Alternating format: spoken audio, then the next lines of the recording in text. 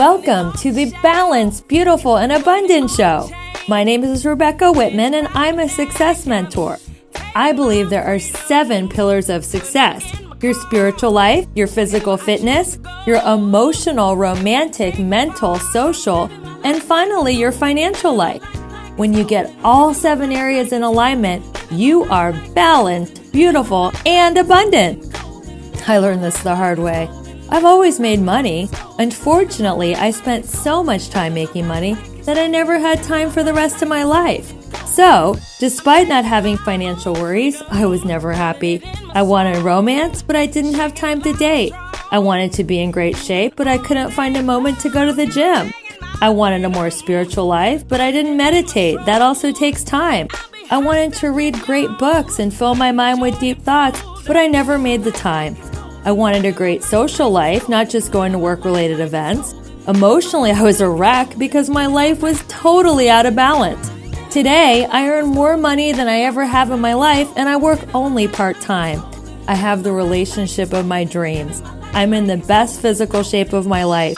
I'm spiritually grounded. I feel fulfilled mentally, socially, and emotionally. My life is in perfect alignment. This podcast will help you discover where your life is out of balance. My mission is to support you in achieving work-life balance so that you can have more fun and freedom in life. On my show, you will get to learn from experts in all 7 areas of abundance.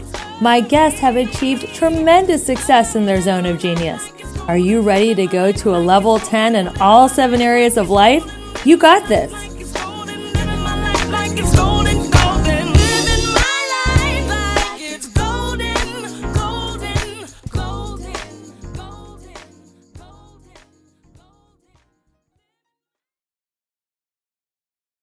Hello, Nancy Pickard.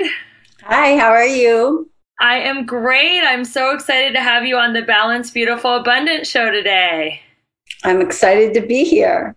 You are such an accomplished woman. It's such an honor to spend some time with you, and I'm going to tell my listeners how amazing you are. So, Nancy Pickard is an integrative life coach. She's an author of an international best-selling book, Bigger, Better, Braver. Conquer your fears, embrace your courage, transform your life. What an awesome title. Thank you. Prior to working as a coach, she owned a personal training gym. She has multiple certifications in coaching, and she's had a focus on health and wellness for over 20 years. At the age of 61, she traveled alone to Asia and climbed Mount Kilimanjaro, which is so cool. So let's talk about what happened. Why don't you tell my listeners a little bit about the story that was in your bio about your marriage and when that all fell apart and how you had to kind of like reinvent yourself. I think that's a powerful story to start with. Okay, well, it's my pain point. So I'm beyond it. I get that, but it always brings me back to that conversation. So I was married 26 years and I was really happily married. I had 2 children. We kind of had it all going on. And I was doing exactly what I thought I wanted to be doing, right? So that was my mindset. That was what I wanted. And when that fell apart, we had been together for maybe 29 years already. I was very other referenced. I saw myself through the eyes of how he saw me. And so when he no longer wanted me, I really no longer wanted me. I forgot who I was. I really forgot that I was the one that built us up and kept him up and kept us together. And I just fell apart. It took me a really long time. I did not have the tools. I didn't know where to go next. I didn't know what to do next. I didn't know how to redefine myself. And as a matter of fact, redefining myself at that time looked like finding another man so that I would fix that story and be married again and move from there. That was really my end game. Mm-hmm. And so that was really where I put my attention. I dated a lot of guys. I got engaged again. And it wasn't until that fell apart that I realized, wait, the universe has like something else for me in mind. There are lessons here that I'm not learning, which is really part of my whole, what I help guide people through is to look for the lessons. You know, life does happen to you, but it really happens for you. And so you have to actually stop thinking about the to you and think about the for you. You know, why is this happening? Where is the co-creation? What can I be doing differently? What can I learn from this? And so even in the midst of all of our drama and everything that's happening, and we all have drama that's not going to stop. You know, I didn't get my fill and I'm not going to get any more. We all fall. And basically, how long do we stay down? Yeah. And when we pick ourselves up, what have we learned from that? So that it's a stepping stone and we don't get there again. Those are the lessons. I love that because we get to find the blessing in the mess and the lessons in the mess. And exactly. There's always powerful soul lessons that we can learn when we do hit a bottom. Yeah. As painful as it is. So it's such a great story of redemption that you rebuilt your life from that bottom. And you, oh my God, I would not be a coach. I would definitely not be a master life coach. I would not have written a book. You know, I didn't even know, I didn't get to the wherewithal that I have all of these gifts and that I need to be sharing it with the world and I need to be helping other people. That would not have come. I would have still always been looking to my man to build him up, to make him better, thinking that that's where I needed to put my attention and my intention. And now I don't. Now I'm very self-referenced. Yes, I have a man in my life, but I don't need a man in my life. I'm happy to have him, but we support each other. We're equals. And it's really, my life is really not about him. My life is about me and how I can serve myself and serve other people. And obviously my family and my children and my grandchildren and all, you know, I have a very full cup basically, but I am very self-referenced. I honor and respect what I need first so that I actually, like on an airplane, can put my mask on and then I have enough left over to help and serve everyone else in my life. Yeah, it's about being interdependent, not codependent. Correct. Right? Having two people with beautiful, fully actualized lives who then spend time and share and support and lift each other up. But I think the old paradigm is codependence, and that is just such a painful paradigm because one is a 10 and the other one is a 1 or a 0, and it's just not a partnership. Yeah. I tell my clients that it's like this, that you need to be in a relationship where if one person steps back, the other person's still standing. Yes. When you're in a relationship like this and you're codependent, when one person steps back, the other person falls flat on their face. Yes, absolutely. I totally agree. So you could have been a victim and you could have spent the rest of your life, you know, saying, why me? Why did my husband leave me? You know, my life sucks. So what was the shift? What was the moment where you decided to go from victim to victor? Well, I did say all those things, by the way. I was a victim in my story for a very long time. And honestly, I couldn't even really enjoy my life because I was so busy looking at his life. You know, what he went on to do and how he's living his life. And poor me, I'm not living my life the way he's living his life. It really wasn't until I was engaged in living in that life again. And when that fell apart, that's when I really said, all right, it can't just be the men I'm choosing, although that was part of it. I was choosing men who needed emotional support and they could bring the money part and I would do everything else in the relationship. And so it was not a balanced relationship in any way. And I finally realized I don't need your money, okay? And I need a healthier human being who's not broken because I want to hang up my cape and stop being the broken person. Like when my fiance said to me, I don't think I've ever really been happy a day in my life, I was thinking, no problem. I can fix that. That's my job. I'm the fun person. I'm the emotionally strong person. Lean on me. I can help you. Well, I don't play that game anymore. And I'm not that person anymore. So I now, I tell my clients who are single and they want to be in a relationship, you have to first become the person you want to have a relationship with. Right? We're all mirrors out there. So you need to become exactly the person you want to attract. Yes. And until you become that person, you're going to attract people that are really not in your best interest, because they're the wounded. You're attracting wound to wound, and that's not what you want. You want healthy to healthy. Yes, I agree. I say you attract who you are, not who you want. So that's why it's so important to do the inner work first before you go out into the dating world, so you attract somebody else exactly who's healed and whole. Yeah. So go ahead. I used to, when I first was doing all the shadow work and finding the qualities, the disowned qualities that I needed to own back so I would stop attracting those men into my life, I could rate my progress in becoming emotionally whole on the men I attracted. I no longer attract liars. Oh, I no longer attract lazy men. Oh, all the qualities that I needed to own back in myself that I didn't see.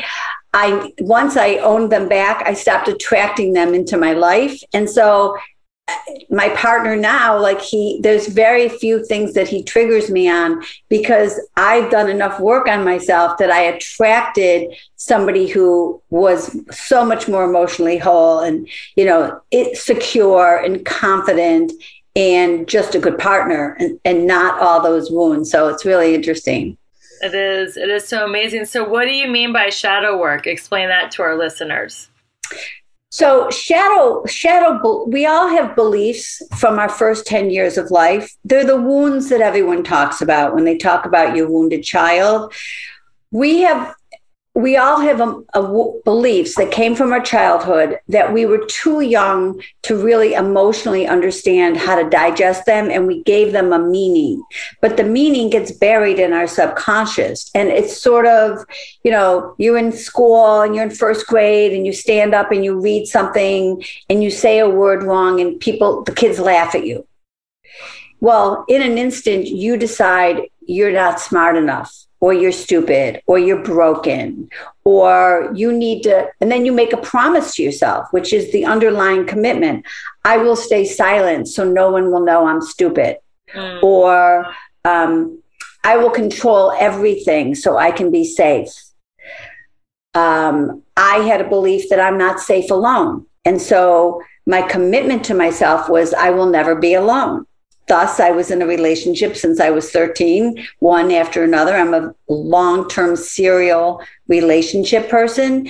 And I just thought, oh, well, that's the kind of person I am, instead of knowing that my wounded child didn't feel safe unless she was in a relationship. Once I uncovered that and brought it to the surface and it was in my conscious mind, it didn't control me anymore. I could make a new empowering belief that you're totally safe alone. In an instant, it's gone. So that's the work I do with my clients. I help them uncover all of those disempowering beliefs. I'm unworthy. I'm not good with money. My voice doesn't matter. My opinion doesn't matter. I need to stay silent to stay safe. All of these are disempowering shadow beliefs. Yes. And people have them. I'm not good enough. I'm too old. I'm too young. I'm too fat. I'm too thin. It'll never work for me. Mm-hmm. There's something wrong with me. All these. I'll never be chosen. Right. That's a big one. They all funnel down to I'm unworthy. Mm-hmm. And what happens is that you're either brought up in a family where you came to the understanding that you weren't worthy, or you were brought up like I was in a family where you were taught that you could do anything and you could be anything and you were special. Well, that works until your husband leaves you. Let's just use that as an example. and then you're no longer special. And so it's a spectrum. If you're no longer special, now you're unworthy. So one way or the other, we all end up feeling unworthy and like an imposter, not good enough. And what happens, like in the business world or in any world where you are playing small, you have to recognize that imposter syndrome, the feelings and the negative self-talk is all from your wounded child. And you must just have compassion, but move forward anyway. And the only thing that stops people, the only difference between successful people and non-successful people is that successful people move with the fear. They move with the They feel the fear and do it anyway. Because they get comfortable being uncomfortable. People think that successful people just do everything with no fear and they just accomplish and they get all these huge goals. But I really like that point, Nancy. Successful people feel the fear. The only difference is they just do it. Yes. Or, sometimes you think about, like, we're all watching the Olympics, right? Well, the difference between I'm a marathoner and a century bike rider, and I've done triathlons, and the only difference between me and them is that they are willing to be in so much more pain than I've ever been willing to be in. Like, it's not like they are such natural athletes that they just can do it. But more so is that they have learned that it's okay to be in that much pain and do it anyway. It's all different levels. So Olympians or professional athletes are willing to be in so much more physical pain to get to those high 1/1,000,000% goals of what humans can do. They're willing to train harder, be sore, sustain injury, get up earlier, go with less sleep. So yeah, I really like that point.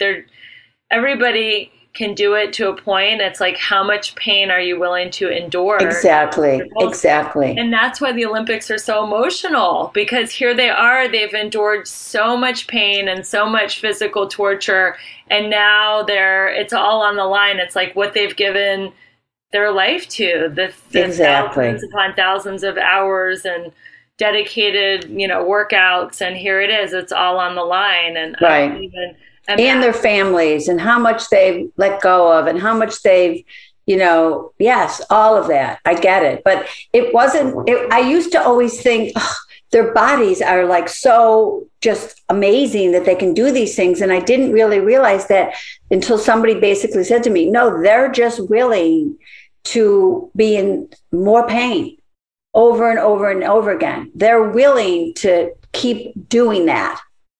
And I thought, that's true. It's all different levels. I'm willing to try new things and to always say yes and to push myself and to not ignore my negative voice. But also I have come to realize that, I write the book, Bigger, Better, Braver. And so then the world throws every opportunity in my face to say, really? You think you're bigger, better, braver? Let me see you do this over and over and over again. And I have learned that even if I think I'm not that the moment I step in, I am that. So like I was recently asked to build a course for Gen Connect You and LinkedIn Learning. And at first I thought, that's bigger than me. That's not me. That's for bigger coaches than me. And then I thought, no, they asked me, they came to me. And so I am that in their eyes. I need to be it in my eyes. And the moment I step in and do the work to build the course, I also will be that. Right. So it's always just step in.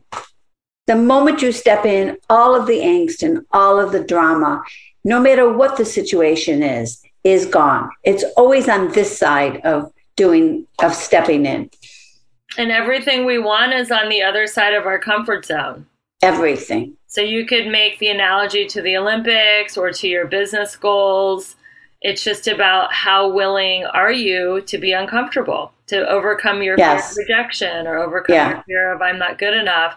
And when you think of people, like Sarah Blakely from Spanx and all the different people she went to in department stores and all the rejection, or Colonel Sanders and, the hundreds of people that turned down his recipe. And so many people have so many great business ideas and concepts. They're just not willing to like endure that much mental anguish, which comes with all the rejection, right? It's just, it's a game of endurance, and it's a game of also not caring what the people think about you so much, because if you don't put any value on their opinion of your product, good, service, it's like the only thing that matters is what I think about me and what God thinks about me. Doesn't matter what the people out there think about me. Right. And that's a really hard place to get to, but there's so much freedom, which brings me to my next question. That's a perfect segue. So how did you find the freedom from caring about what other people think about you? That's a good question. I can't really pinpoint it, but I think that this is what I say about self-love and self-trust. When you can be accountable always to yourself, you learn to love yourself more and trust yourself more, and therefore you have more confidence. So confidence comes from action, and confidence comes from staying in alignment. So if I follow through with everything I tell myself I'm going to do, I trust myself. And then by trusting myself, I love myself more and I become more confident. And that confidence and that self-love makes me stand in the knowing that I'm enough. Mm-hmm. And when you know that you're enough, you don't really care what other people think. It just happens. So you don't think you're enough is because, not you personally, but when people don't think that they're enough, there's an inner insecurity. They still have that wounded child that says, I'm not enough. And that child is in control until you stop it or learn to trust yourself and learn to be more confident. And I haven't found any other way to be more confident than to learn to trust yourself. So I tell my clients that I am their accountability partner. But really, my goal is to get them to move on beyond me. Like, it's not like a therapist. You don't want a client forever. You want them to get the tools that you have to teach them and then be able to trust themselves and become their own accountability partner. And then they're not going to need you anymore.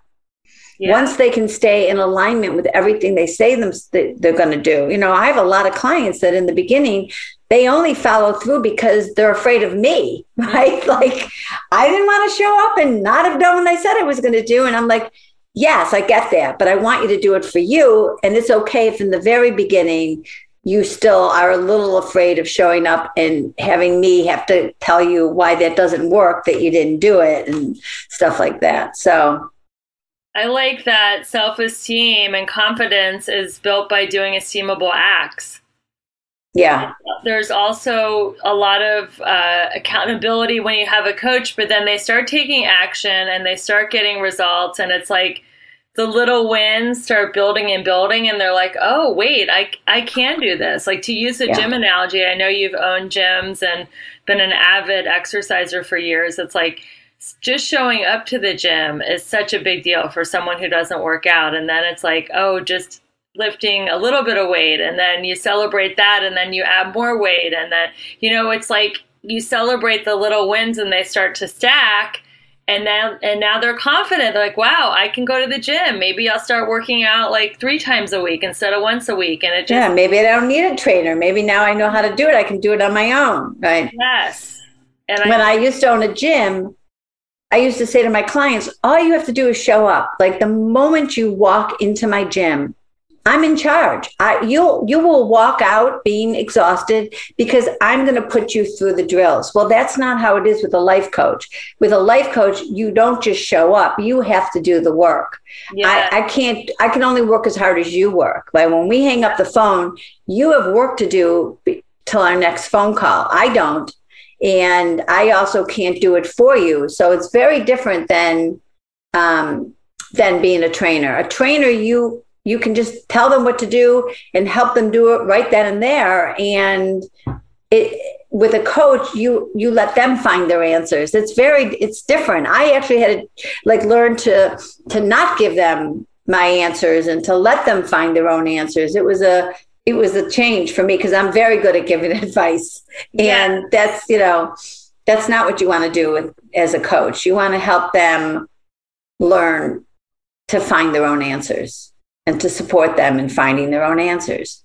But to go back to the gym analogy, even if you're helping them lift weights at the gym and then they leave and they eat whatever they want, of course, and they drink, soda and go to McDonald's, then they're not going to get the results. So I think the goal with coaching and with training is to kind of set someone on the right path, and then they can go on their own. Whereas like with therapy, I mean, and I'm not against therapy. I come from a family of therapists. I love what it does for people, but coaching is so different because I think, like you said, coaching, we're not just sitting there and processing our feelings for 10 or 20 years. The goal is to take action so people can actually set sail and have success of their own.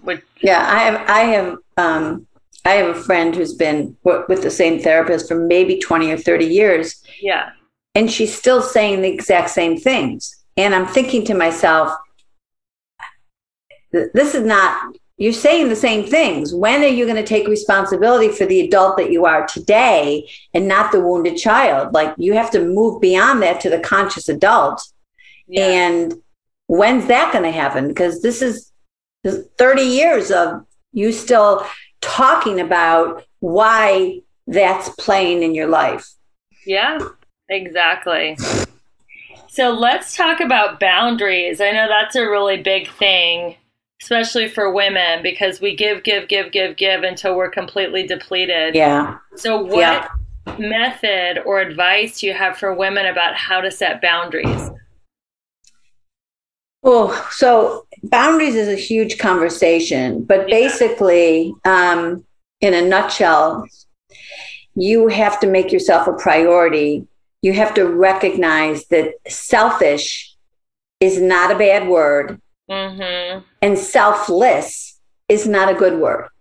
I like that. There's a balance.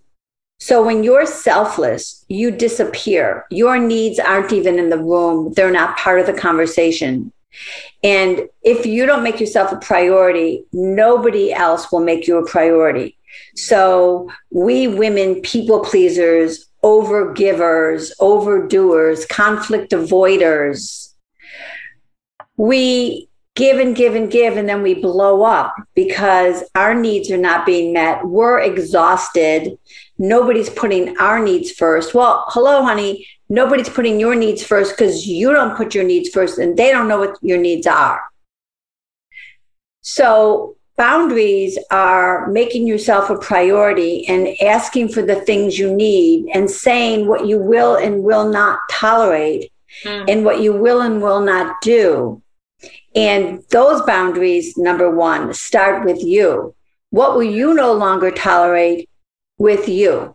Like, I will no longer tolerate telling myself I'm going to do this, and at the end of the day being, oh, well, I didn't do it, right? Or I will no longer tolerate putting my needs at the end and not taking care of myself. I will no longer tolerate not honoring and respecting my needs and making them a priority and letting people know. So I work with my clients on the things that they need and then how to ask for them with grace and ease and how to make those boundaries about them so that it's not about the other person. Like, I feel this. I feel this when you do that. Right. Would you be willing to do this? So you're sort of saying, I feel disrespected. You're not disrespecting me, but it is how I feel. I'm feeling disrespected. You can't argue with someone's feelings. No, right. So would you be willing to do this instead? I like that. I like to be willing because it's not pushy. Mm-mm. It's just asking for support. And then the next step is to be detached from the result, because I know so many people are scared to ask for their needs to get met because they're scared that their partner or their spouse or their boss or coworker will say no, and then they'll feel rejected. But all we can do is have the courage to ask, would you be willing to blank, and then stay detached from the result? Well, yes and no. If you ask for something and you're saying that this is a boundary, Yes. then actually the next step, if they don't do it, is you making an action. So in order to honor and respect myself, I'll give you a scenario. A client comes to me and her husband has more than 2 drinks in a night and gets angry and nasty, and she doesn't want that anymore. And at first she'll say to me, well, I can't tell him that because he drank like that when I married him. How can I now say it's not okay? So rule number 1 is, I don't care if it was okay yesterday. It's okay to not be okay any longer. That's how you honor and respect yourself. You no longer will tolerate that. So you ask him, I'm uncomfortable. I feel angry, or I feel scared when you raise your voice, when you have more than 2 drinks, whatever it is. Would you be willing to not have more than 2 drinks in a night? Mm-hmm. He says yes. He doesn't do it. You can't just be not attached to that and let it go. Right. You then have to say, in order to honor and respect myself, the next time and every time you have more than 2 drinks, I'm going to sleep alone in the guest room. Yeah. Or I'm going to sleep alone in our bedroom, and I'm going to lock the door. Or I'll be leaving. I'll be leaving the party or event. Anything you want. Have consequences. Yeah. There are consequences. And so you can't make the other person, but boundary rule number 1, don't set a boundary that you're not prepared to stand behind. Mm-hmm. Don't set a boundary that you can't do, because you can't make the other person do it. So if they don't do it, you have to set something. I mean, I have clients who, the women have no idea like how much money they have, and they're on like an allowance, like they're, with their husband, and because they're non-working women, which is rarer, but it still happens with my older clients who raised their kids and didn't work, and now, have never like seen their tax return. Basically, this client had to say, if I don't have the tax return in my presence by tomorrow or by Friday, I am going to call the accountant. Mm-hmm. And then she called the accountant because he didn't do it, and he didn't believe she would do that. It's stuff like that. You have to be ready. Yes. Yeah. To back up your boundaries. Yeah. And then what happens sometimes, which is really hard, because I have this a lot too, the client gets the nerve up to ask for what they want. The person says yes.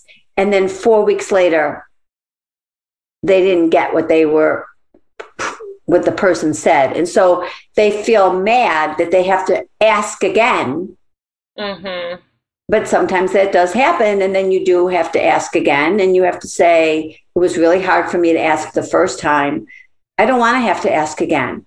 When will I have that in my hand? Yeah.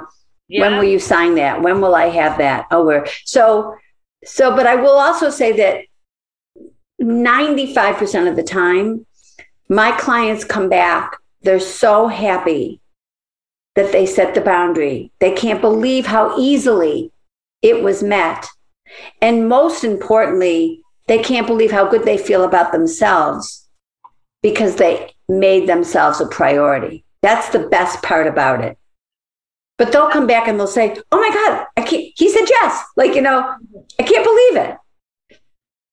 And it's not just with your partner. It can be at work, obviously. It can be, I feel really disrespected when you talk over me in a Zoom call. Would you be willing to wait until I'm finished talking? Because in order to honor and respect myself, the next time you talk over me in a Zoom call, I'm going to say, I'm sorry, I'm not finished. Right? I'm going to speak up in the group of 20 people and just say, I'm sorry, I wasn't finished. That's setting the boundary. And then when that happens, you have to step in and say, I'm sorry, I wasn't finished.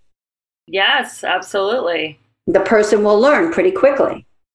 And I think going back to our topic of self-confidence, that enhances your confidence when you set boundaries and take care of yourself.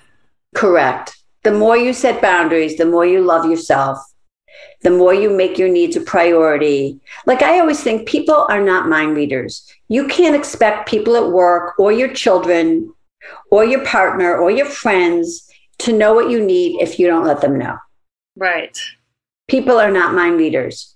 So shame on you for not asking for what you need. Now, underneath the not asking for what you need is the shadow belief that your needs don't matter, or your voice doesn't matter. Right. Or why bother? Nobody listens to me. So you have to dig down and find out what the shadow belief is that's actually stopping you from setting the boundary. And then once you find that out and set the boundary, you're going to feel even more amazing because you've stated your needs and therefore you must be worthy. Absolutely. Or it could be narcissism, because one of my favorite therapists, Dr. Pat Allen, says the theme song of a narcissist is "If you loved me, you would know." Like you would know what my needs are, because I'm so the important. 10, you're the 0, and it's all about me. Yeah. Yeah. But that's not how it is. People don't know your needs. No, they do not. So let's talk about a broken heart, because you have made such a comeback from having your heart broken, not once, but twice. What is some good advice you can tell women how to heal from a broken heart? First of all, it's hard, like I feel, even just thinking about it, I always feel bad. I do Healing Your Heart coaching. That's one of my certifications. And it's always so sad because the first few sessions, everyone's crying all the time because it's so painful. But the way around it is, number one, you can't go around it. You have to go through it. You have to be okay with being in pain. And I basically get to a point where I say to my clients, I want you to pick a time of day that you're going to cry your eyes out. And you're going to set a timer. And when the timer's done, you're going to stop crying for that day. That's good. So that's one. Number two, I advise all my clients who are in this broken heart period, and I did this when I was so broken from my divorce, is put on the best like 60s dance music, and for 15, 20 minutes in the room by yourself with the music blasting, just dance your little heart out, because that gets your endorphins going. It gets all your happy hormones going instead of the cortisol racing that's breaking down your immune system and everything else. So that's a second thing. The main thing about my Healing Your Heart coaching is that I help you see the co-creation. And once you see your part in it, you stop being the victim. Mm-hmm. And once you stop seeing the victim, your heart is broken less. Yes. It is. Because you now start to see, like with my fiance, when I first started the work, I thought, oh my God, he abandoned me. And then I realized when I started to do the work, no, I abandoned him. And I actually made it so that he needed to get out. And once I saw that, I healed from that so much better than I healed from my husband. And I get that it wasn't really the same thing. It was 26 years versus 6 years. But once I saw the co-creation and could see my part in it, I was able to move beyond it without anger and with compassion for him and for me. And to realize that I can't see the big picture, and I have to have faith that there is a big picture. and that there is something that I don't know that's waiting for me that will be better than where I am right now. And that this needed to happen for the evolution of my soul. And, you know, I can give up being the general manager and I can wait for that to happen. So beautiful. I'm hearing that finding power and taking responsibility, again, the same thing of what we were talking about of not being the victim. When you have a broken heart, to look at your part, to look at your side of the street, to realize that whatever happened, you had a part in it. You could say it was through the law of attraction, or you could just say it was through the dynamic in the relationship. It takes two to tango. You know, we're dancing when we're in relationships. And I think there's a lot of freedom in taking responsibility. I love that. And then beyond that, what you're saying is then have faith that there is a bigger picture and that, you know, things are happening for you, not to you, right? So that is about having faith that there is a benevolent force and a friendly universe and that it's happening for you. Yeah, and that it supports you. Yes, this is my last question. And I wanted to end on this because I know that you are really, really big into fitness. You climbed Mount Kilimanjaro at age 61. So what is this? I read about it in your bio. I was intrigued. Check nutrition and lifestyle system. Is that how you live your healthy lifestyle? Tell us about that. Well, Paul Chek is a huge trainer, shaman, life coach. Like when I was a trainer 1,000 years ago, I used to go to his classes at these, you know, you'd go to these weekend things to get recertified, and he was a coach then. And then it just so happened that my son started working with him as their trainer and their shaman, and they still work with him. And he has different certifications. And so besides his personal training one, he has holistic lifestyle training. And so he calls them the 4 doctors, and it's Dr. Diet and Dr.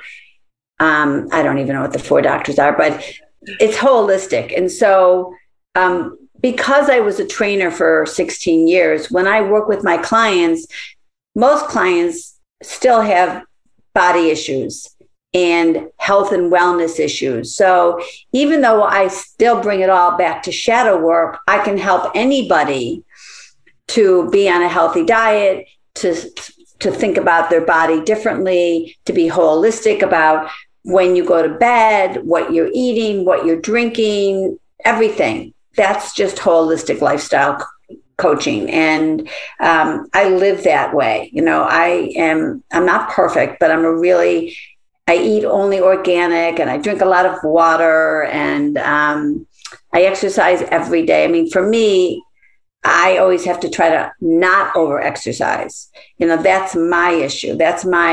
I need to work in and have rest days. And that's really hard for me because I get my high from working out. So I have to control how many things I will do in a day. And I have a 2-limit thing. Like I went on a 3-hour hike today. Maybe I would still play pickleball later if something came up, but I wouldn't do, and then also go to yoga. Like I have a 2-limit thing. And even on a day like I did the 3-hour hike, I'm not doing anything else today, but like if I did an 1.5-hour hike, I would still be willing to play pickleball later in the day or something like that. So you limit yourself to 2 workouts a day. Yeah, at the most. Yeah, I no longer will do 3. And can I tell my audience how old you are? I'm 65. 65. She did a 3-hour hike. She could easily play pickleball or do yoga after. I mean, it is so incredible. So what you said you drink a lot of water. What is your diet like? Are you a vegan, pescatarian, keto? No, I eat mostly vegetables. I eat more vegetables than protein, but I do eat protein. But I only eat grass-fed beef, and not a lot of it. I eat chicken more. I very rarely eat red meat, and I never eat anything that's not sustainable, organic, no antibiotics. I don't eat farmed fish. So what I'm putting in my body is really healthy. And I don't drink a lot of coffee. I stopped alcohol like 6 months ago, and I'll still have a drink once in a while, but almost never, because I have finally found that getting rid of the alcohol has kept my body in weight, and like I can eat like a normal human being instead of the roller coaster of, juicing for 5 days and then eating too much over time and needing to juice again. And now I'm finding that if I just stay away from the alcohol, which is really not hard after like a week, because the sugar finally gets out of your system, I've been able to find a better balance for me. That's great. So do you eat carbs? Do you eat sugar? Do you eat gluten? How about any of that stuff? Yeah, so I'm gluten-free and I'm pretty sugar-free, and I don't eat processed food. Like I don't eat pasta. I don't actually even eat gluten-free pasta. I just don't. I eat sweet potatoes. And I eat a lot of vegetables. I mean, my downfall is that I can eat a lot. Well, like I can make a lot. I can make a plate like this, at dinner, and I could eat more than my partner could eat. But it's generally 90%, vegetables and salad and stuff like that. That's great. Well, you are such an inspirational woman. I know my audience loves you and wants to keep in touch with you, Nancy. So where can they find you? Thank you. So everybody can find me on Facebook, Instagram, and my website, which is nancypickardlifecoach.com is my website. Do you have show notes? Do you do show notes? I do show notes. Okay, so if you put in my, I don't know, did I send you my media kit? Yes. Because I have a free chapter in my book, and I have a free boundary quiz and a bigger, better, braver quiz. So all of that would be in the show notes with my website. And then Nancy Pickard Life Coach is my Instagram and my Facebook.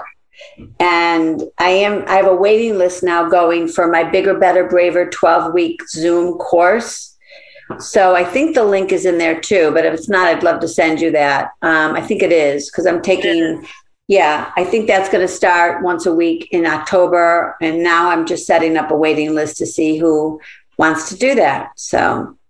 Awesome. Well, Nancy, it's been a delight. You're so inspirational. I pray that I am as fit as you at 65. Oh my God, climbing mountains and 3-hour hikes and all that. Like, you're definitely an inspiration to me. Thank you. I look forward to keeping in touch and doing Clubhouse with you. Yeah, join me on Wednesdays. It's 2:00 Pacific time. That'll be fun. You'll like it. What's the name of the room? Right now, the last room we did was just called Where Are You Stuck? Nice. So we may just keep that. It used to be Bigger, Better, Braver or Setting Healthy Boundaries. But right now it's Where Are You Stuck? So just look for Nancy Pickard Life Coach, and they'll start to be able to look for you. And yes. Susan Montanaro is in there, and Linda Yazal. And it's come and get any coaching question you want answered. I love it. Yeah. It's fun. Find Nancy on Clubhouse. I'll be joining her Wednesdays at 2:00. And listen, guys, this is a grassroots movement.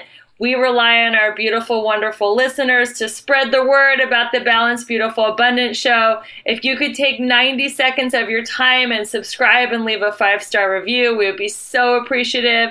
If you're listening on your phone, screenshot, share it in your stories, tag me, tag Nancy. We'll give you a shout out. We really appreciate you spreading the word about the show. Thank you so much for listening, everyone, and we'll see you soon with another incredible guest. Until then, keep your vibe high and your hands clean, everyone. Thank you. I like that. Keep your vibe high and your hands clean. Who says you can't have it all? I'm proof that you can. You just have to put your life into balance. Too much of anything, money, fitness, socializing, can overtake your life. When all 7 aspects of your life work in harmony, you will achieve the balanced, beautiful, and abundant life you've always dreamed of. Please subscribe to hear more inspiring interviews. Is there someone you know who could benefit from this podcast? please share this podcast with them. Please review this podcast. Your feedback will help me target your needs and plan for upcoming shows that answer your questions and feature guest speakers that can make a big difference in your life. Follow me on Twitter and Instagram at Rebecca E. Whitman. Feel free to DM me to book a free balance assessment call. And don't forget, stay balanced, beautiful, and abundant.